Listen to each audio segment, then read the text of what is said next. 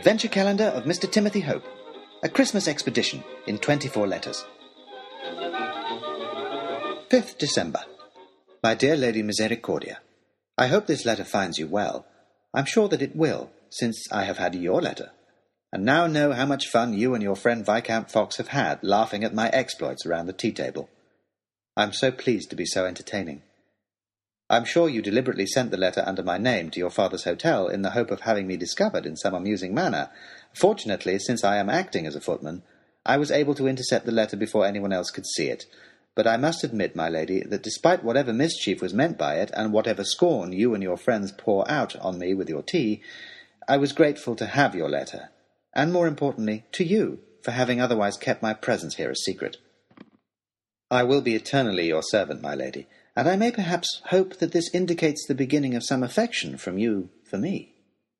I, meanwhile, really ought to be very well indeed. I have always understood sea air to be bracing, whatever that means. It sounds unpleasantly medical to me. And many people, Baronet Oxshott included, have recommended physical work to me as a way of staying healthy. I, however, am instead sore, sick, wind-chapped, rope-burnt, and so tired I can barely lift my pen. Is this what being healthy is like? I'm glad I have been so unhealthy all my life. What's more, from your letter onwards, today there has been a constant threat of being unveiled and exploded as an impostor, and so having all my plans of adventure snatched from me. My first fright was meeting the Professor's new helper. At Garstington, of course, his daughter is always at hand to help him, but he has refused to bring her along on this expedition, given the possible dangers, and has instead engaged a young lad called Harry, who has already been about in the port, preparing for our party. The lad seems bright and helpful, but I was immediately struck by the awful feeling that I had met him somewhere before, and that, although I could not quite place him, he seemed to know me immediately. He spent the morning suppressing a smile every time he looked at me, which made me extremely uneasy.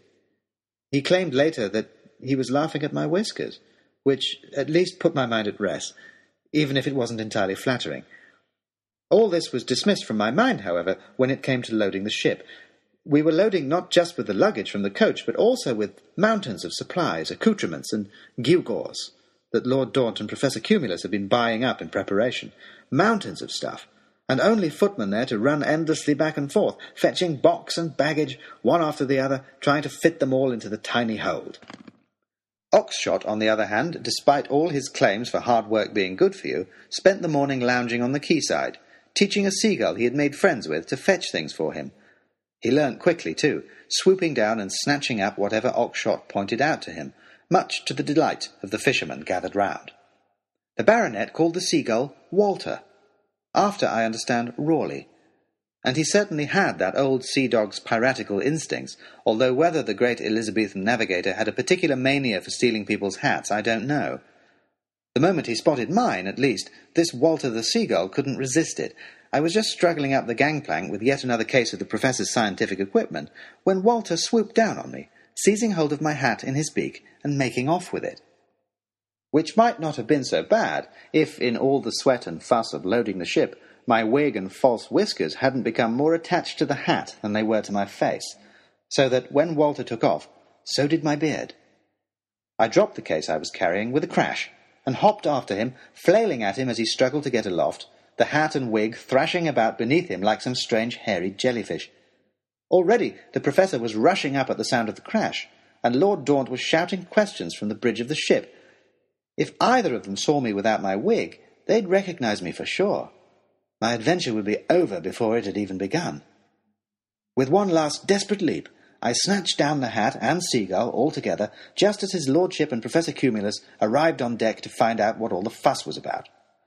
They stopped and stared at me, my beard askew, my hat streaked with bird droppings, and Walter the seagull flapping angrily around my head, still trying to take off. "You, man," started Lord Daunt, and then stopped, evidently not quite having the words for the occasion. "Stop that and put that down. Up, wherever it belongs. You, seagull, leave his hat alone. Get on with your work, both of you. Idiots." And he turned on his heel and stalked away. The Professor peered at me, curious, and then nodded to himself. "Herring gull," he muttered, and turned his attention to checking his instruments. I finally shook Walter free, but I suspect that finding my beard and hair came with my hat had proved too exciting for him, for he never quite gave up, even after I tied everything to my head with a piece of string, much to Oxshot's amusement. But the boat is loaded now, my lady, and Walter has finally left me for the night, as has everyone else.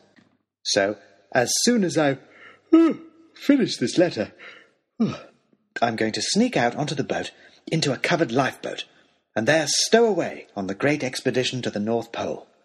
Yours, seagulled, but not defeated, Timothy Hope, Esquire, Tutor. The Adventure Calendar of Mr. Timothy Hope was written by Tobias Sturt, and was read by John Millington, and illustrated by Amanda Gray. The theme music was On a Christmas Morning by Prince's Orchestra from dawnofsound.com. Find out more at timothyhope.com.